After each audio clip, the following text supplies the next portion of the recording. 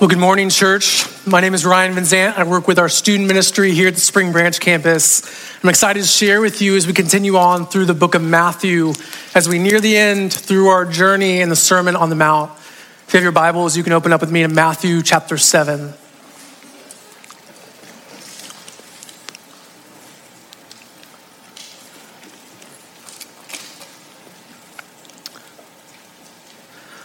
Well, I've noticed this pattern when it comes to how we talk about and evaluate Christian teaching. And this might be a millennial thing, I'm not totally sure, but when it comes to sermons or books or something we see online, I found this link between how we judge its quality, whether good or bad, with some level of pain or discomfort that it brings us.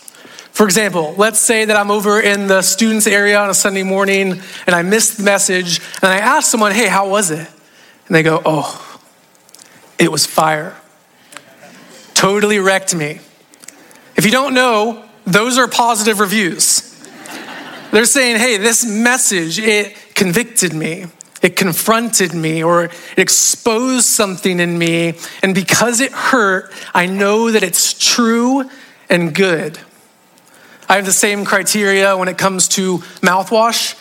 We came home recently with the pain-free, alcohol-free version. I used it once, never again.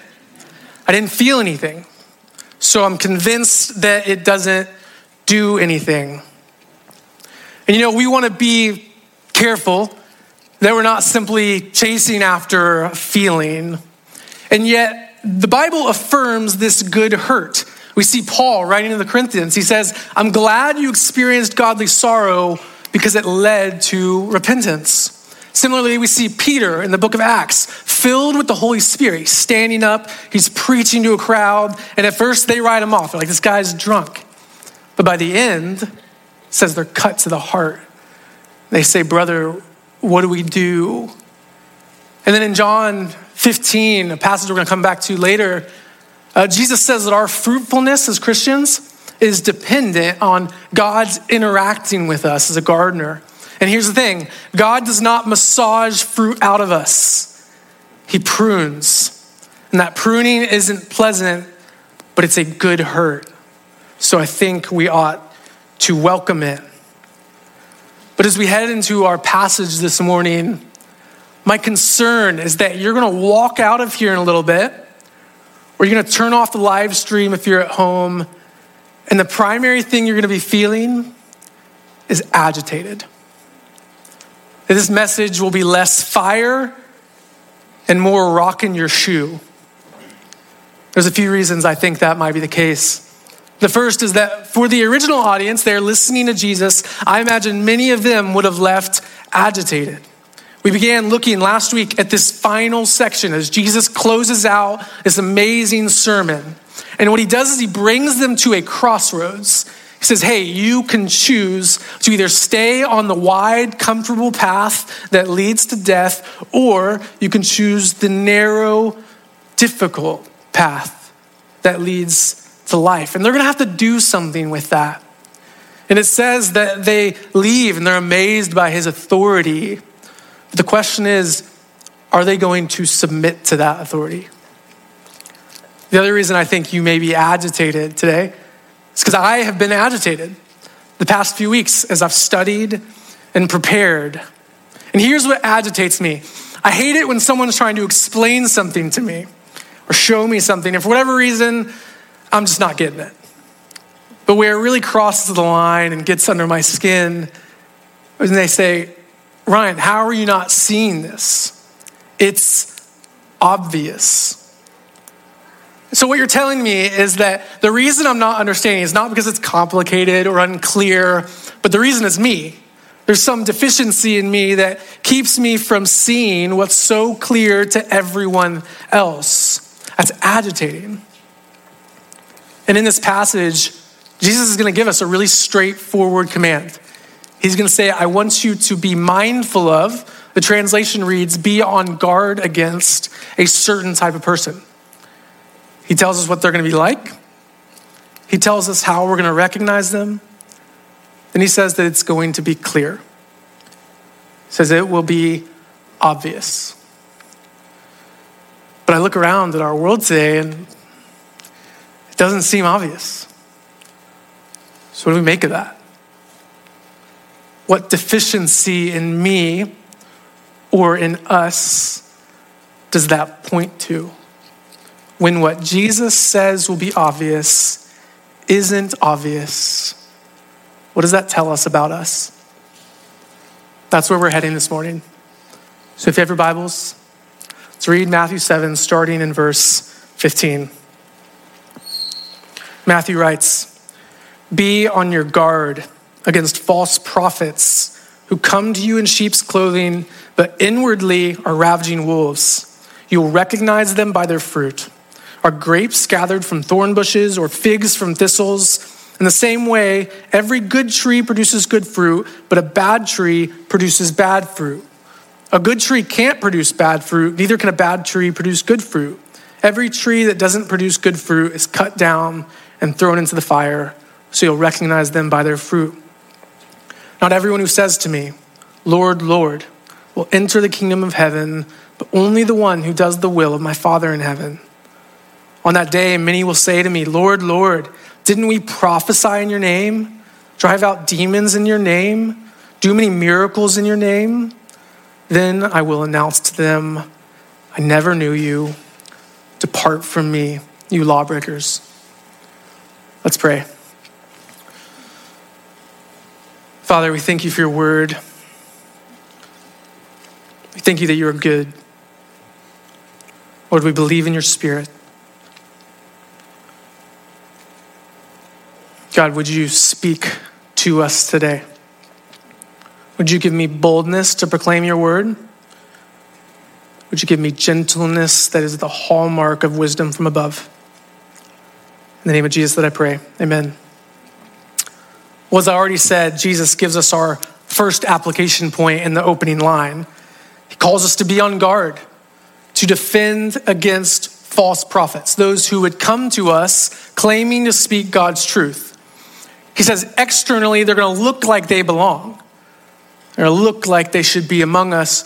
But internally, he says they are ravenous wolves, meaning their agenda is their appetite. The reason for being among God's people is to consume, to take, and to satisfy their hunger for wealth, power, ego, their desires, and so on. And right from the start, I think we run into a challenge with this topic, and that I think it's tempting for us to self-exempt.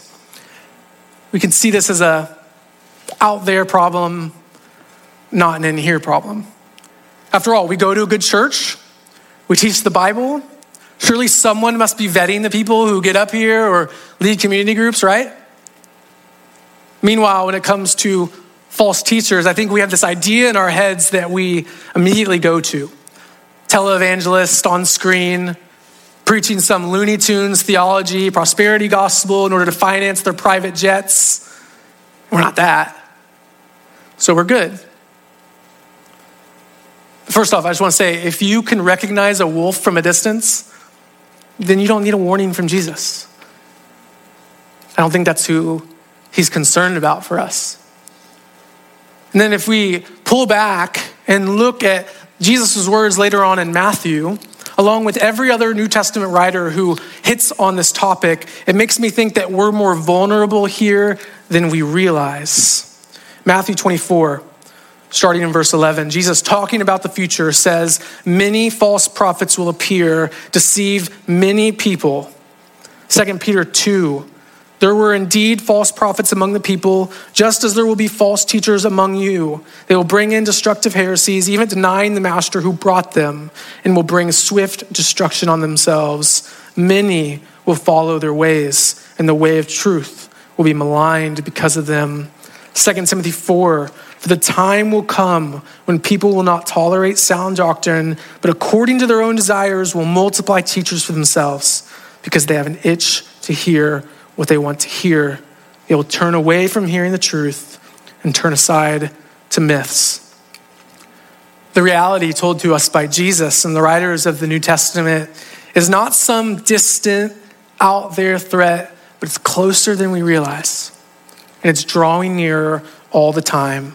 So it's not a matter of if false teachers come, but when. And the question we have to ask ourselves is, will we be able to recognize them? Last week, we looked at the verses just preceding this. And in that, Jesus talks about the gate, the narrow gate that the sheep will enter through. And Icky pointed out how in John chapter 10, Jesus says, I am the gate. And that passage is really important because Jesus also gives us some insight about false teachers. He tells us how they get in. John 10, 1 and 2. Anyone who does not enter the sheep pen by the gate, but climbs in by some other way is a thief and a robber. The one who enters by the gate is the shepherd of the sheep. Notice the distinction. When it comes to the community of God's people, there are shepherds who enter through the truth of Jesus Christ as imitators of the Good Shepherd. And then there are others who bypass the truth of Jesus and enter through some other way. And as we start, if we want to recognize false teachers, I want to talk about these entry points for a moment, these gaps that false teachers will take advantage of. The first is a head gap. It's a gap between what we know and what we don't know. Now, when it comes to God's word, God's revealed truth, we believe that it is sufficient, that God has given us everything we need to know in order to fulfill his purposes. We also believe that God's word has clarity, meaning that we can understand it. Now, that doesn't always mean that it's easy to understand. If you've ever been reading the Bible and just had no clue what it's talking about or been confused, then you're in really good company. The Apostle Peter, as he's writing in one of his letters, he actually mentions Paul's letters, which is interesting to see one biblical author comment on another biblical author. And I love what he says. 2 Peter 3, he writes, his letters contain some things that are hard to understand. Amen? But then look what he says. Paul's letters contain some things that are hard to understand, which ignorant and unstable people distort as they do the other scriptures to their own destruction. Therefore, dear friends, since you have been forewarned, be on your guard so that you may not be carried away by the error of the lawless and fall from your secure position, but grow in the grace and knowledge of our Lord and Savior, Jesus Christ. Peter says that it's those things that are difficult to understand that false teachers will distort or twist. And there's intention here. That word literally means to put on a stretching machine in order to pop out of socket. And so for us, what that means is the wider our gaps are between what we know to be true and what we don't know, the more vulnerable we are to it being twisted. And what I think false teachers really want ultimately is that we would judge and evaluate Scripture through the lens of their teaching, their theology. Whereas a true shepherd invites you to evaluate their teaching through the lens of Scripture. This is what we see the Bereans do to Paul in Acts 17. It says that Paul comes to them preaching the gospel, and it's a new message. They had never heard it before. So it says they examine Scripture each day to determine if what he said was true. This is a great model for us. Later on this morning, we're going to go through quite a few passages. And I encourage you, I challenge you, go home, write down the reference, read it, look at the context, look at the cross references. Don't just take my word for it. It's too important for that. And then make a habit as you listen, saying, hey, does what I'm hearing, does it fit with God's word, or has it been popped out of socket in order to fit some theological agenda?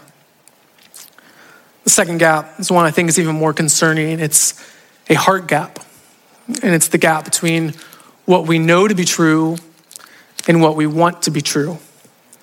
This is the gap that Paul was warning Timothy about there in 2 Timothy that we read, saying that people will multiply teachers for themselves to tell them what their itching ears long to hear.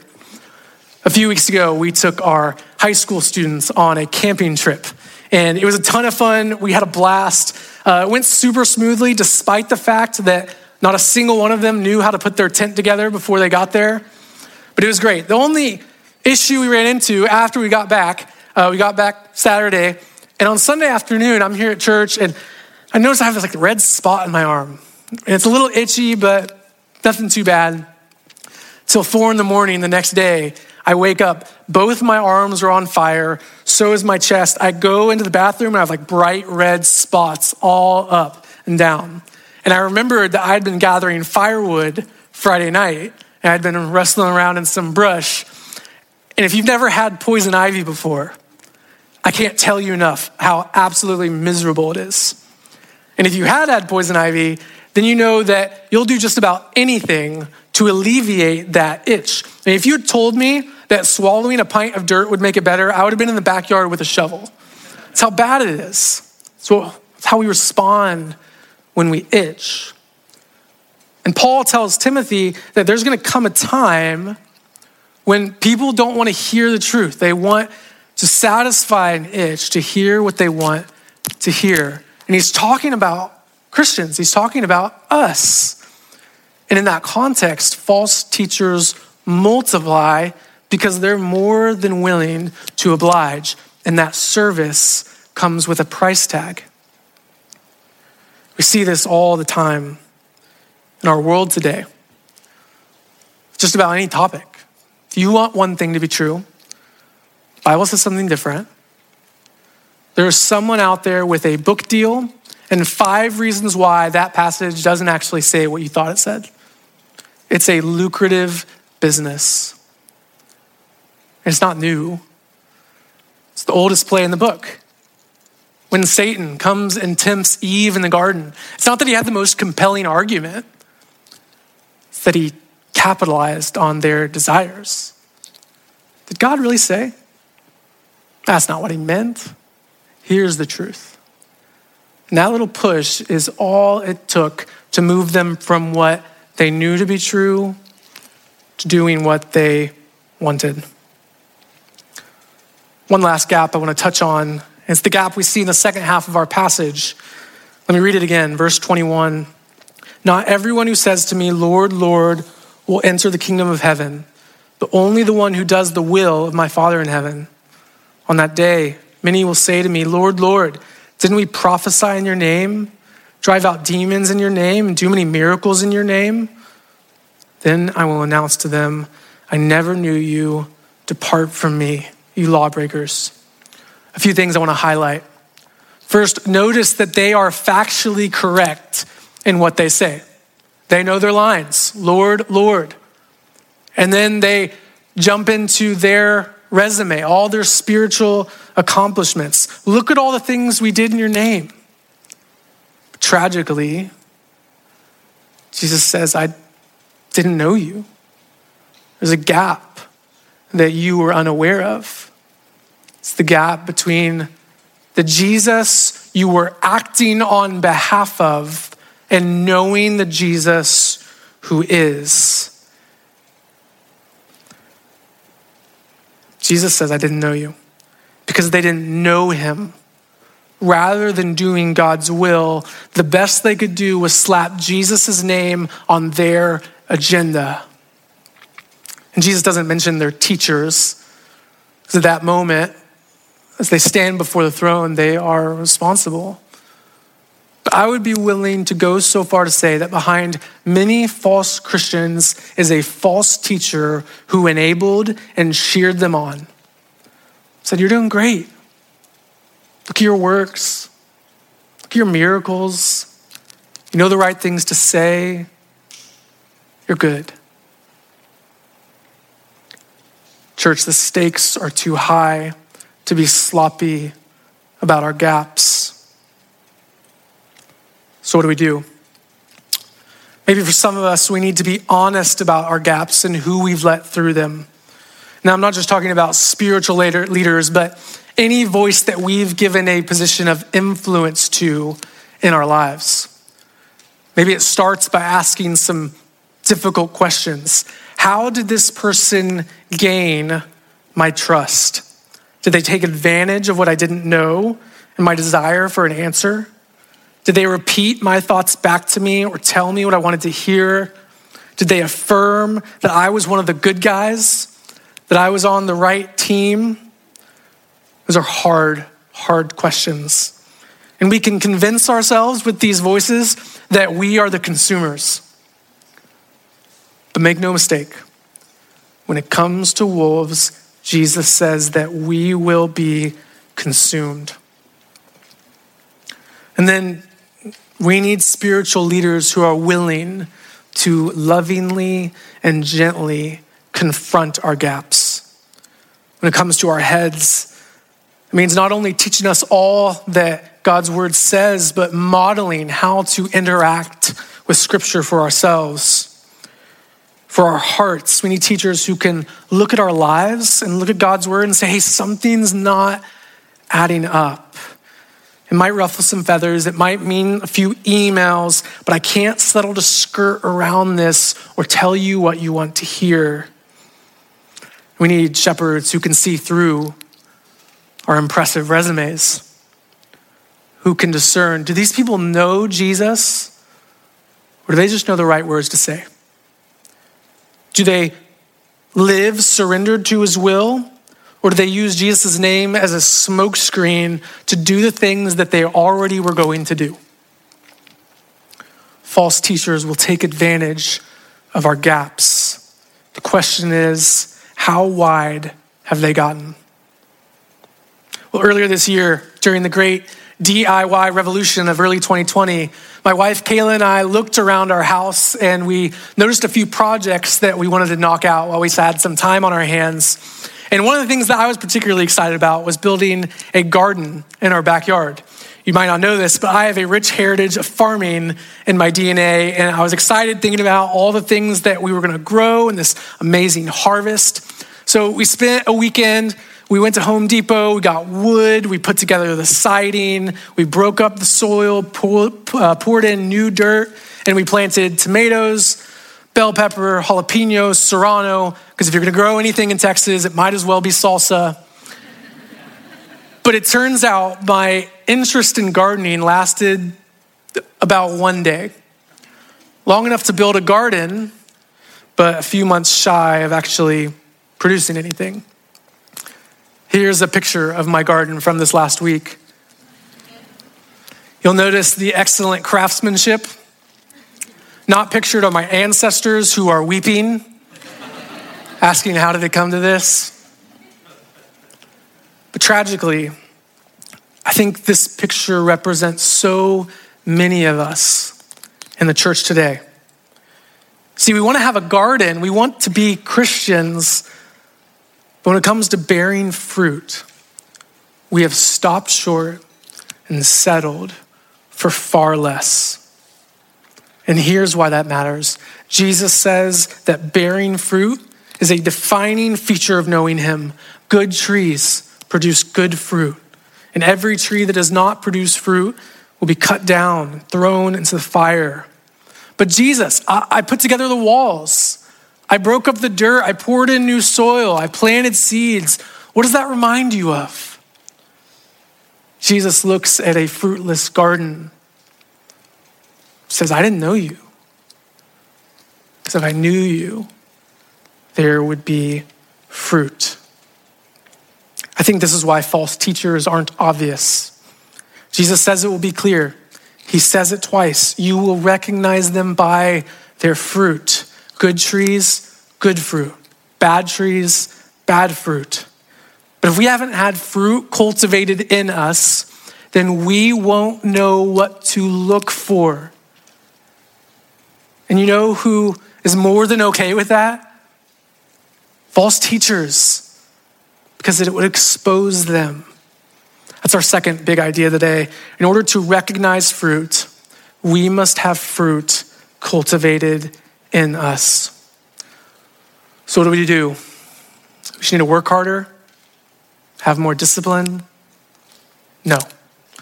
John 15:5. I am the vine, you are the branches. If you remain in me and I in you, you will bear much fruit. Apart from me, you can do nothing. Fruit is not something we can produce on our own. So what do?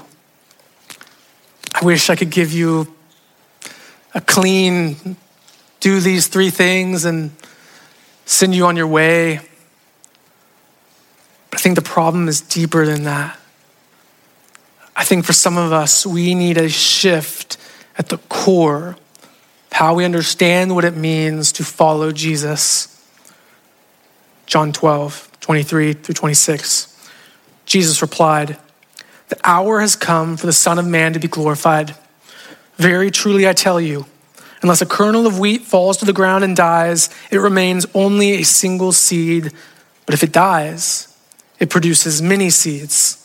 Anyone who loves their life will lose it, while anyone who hates their life in this world will keep it for eternal life. Whoever serves me must follow me, and where I am, my servant also will be. My Father will honor the one who serves me." Don't miss this.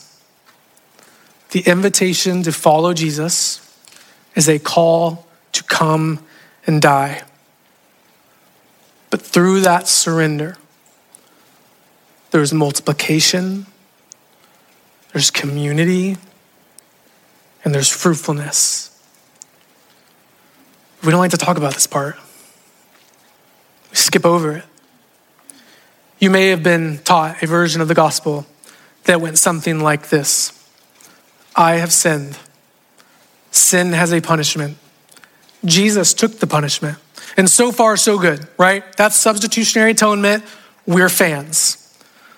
The problem is when we add a 4th proposition. I have sinned. Sin has a punishment. Jesus took the punishment. Therefore, I don't have to die.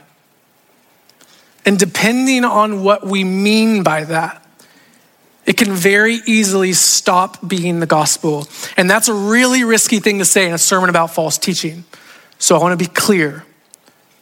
Do I believe Romans 6:23, the wages of sin is death, but the gift of God is eternal life in Jesus Christ our Lord? Yes. Do I also believe everything that comes before that in Romans 6? Yes. Paul writes, "Don't you know that all of us who were baptized into Christ Jesus were baptized into his death?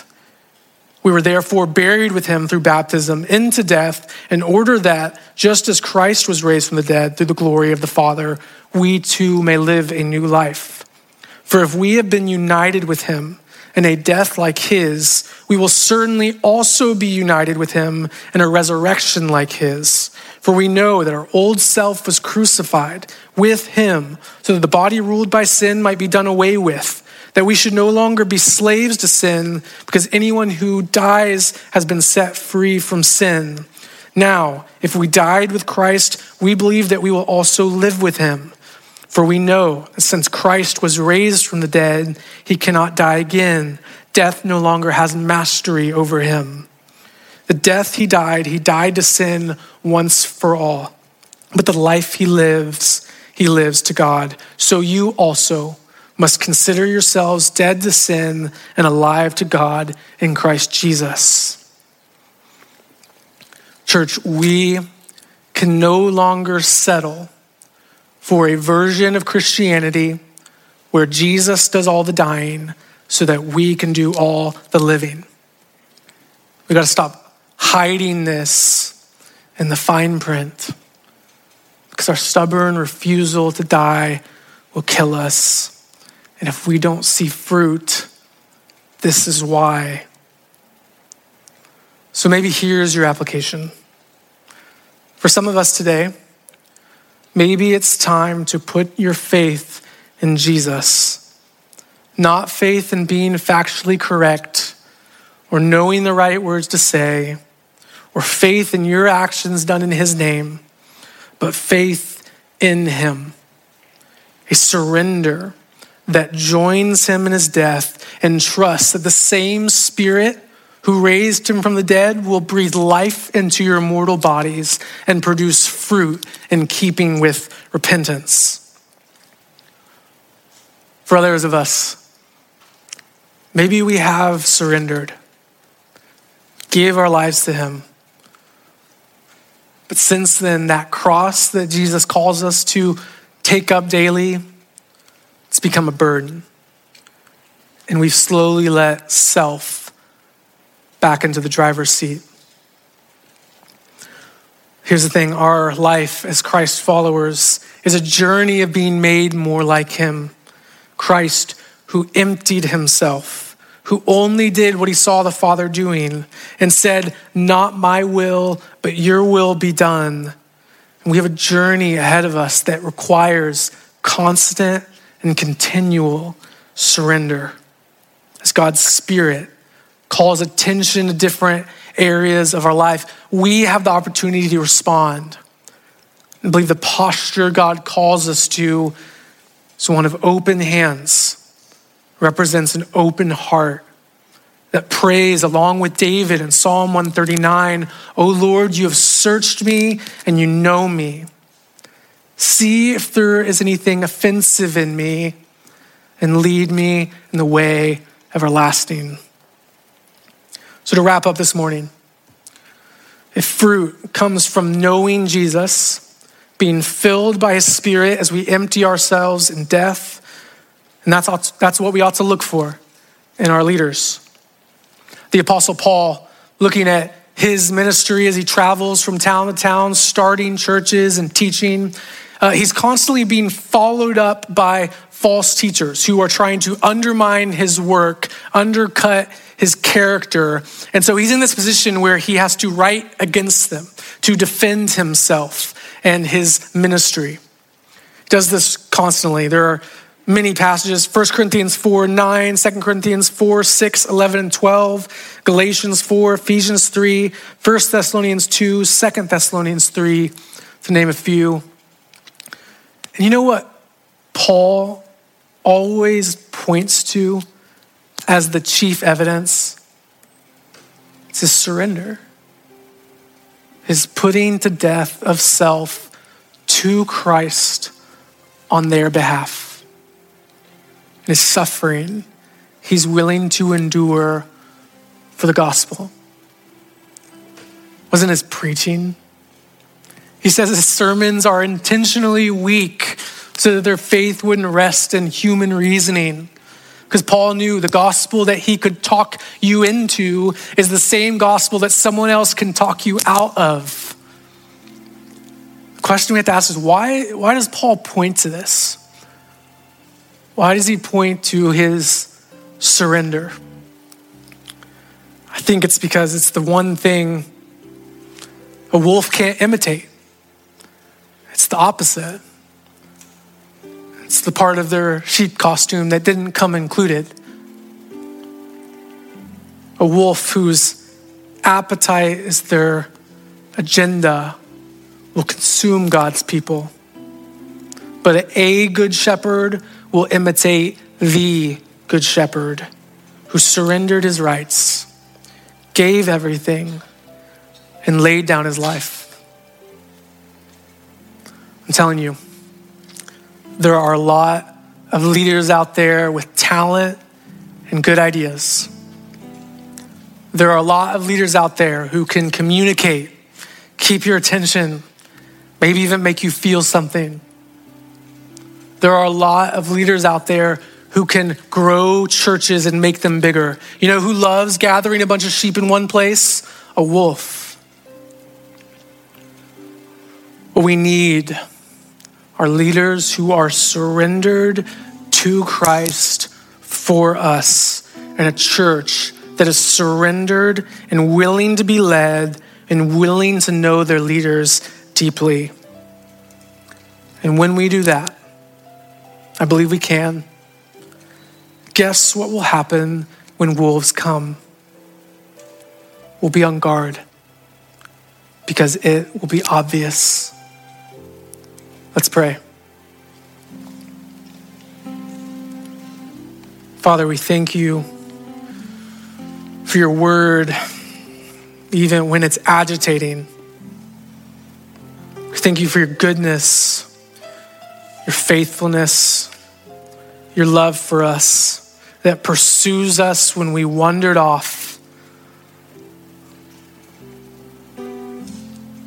Lord, we confess that We have let self guide us for far too long.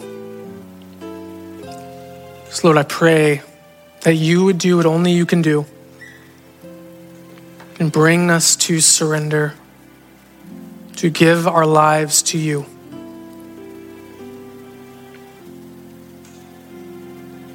God, we thank you for this church. We know that you have a heart for the people here, the leaders you have called to shepherd. Lord, those who are yet to come and those who have left. And we thank you that your faithfulness runs through it all. God, would you cultivate fruit in us? Would it be obvious so that false shepherds may be obvious? We love you. Well, I want to invite our prayer folks to come forward. They're going to be standing right over here by this garage door. As we enter into a time of prayer, you're going to be able to step outside and pray with them, distanced from each other. That's something we love doing, and we haven't done it for a while. We wanted to bring it back. So if you need prayer for anything at all, we encourage you to come forward. We know this has been a tough year, and that we're entering into, for what many people is a especially tough time. So if you want prayer, would you come forward? God, we love you. Thank you for your word. Amen. Church, let's stand and sing together.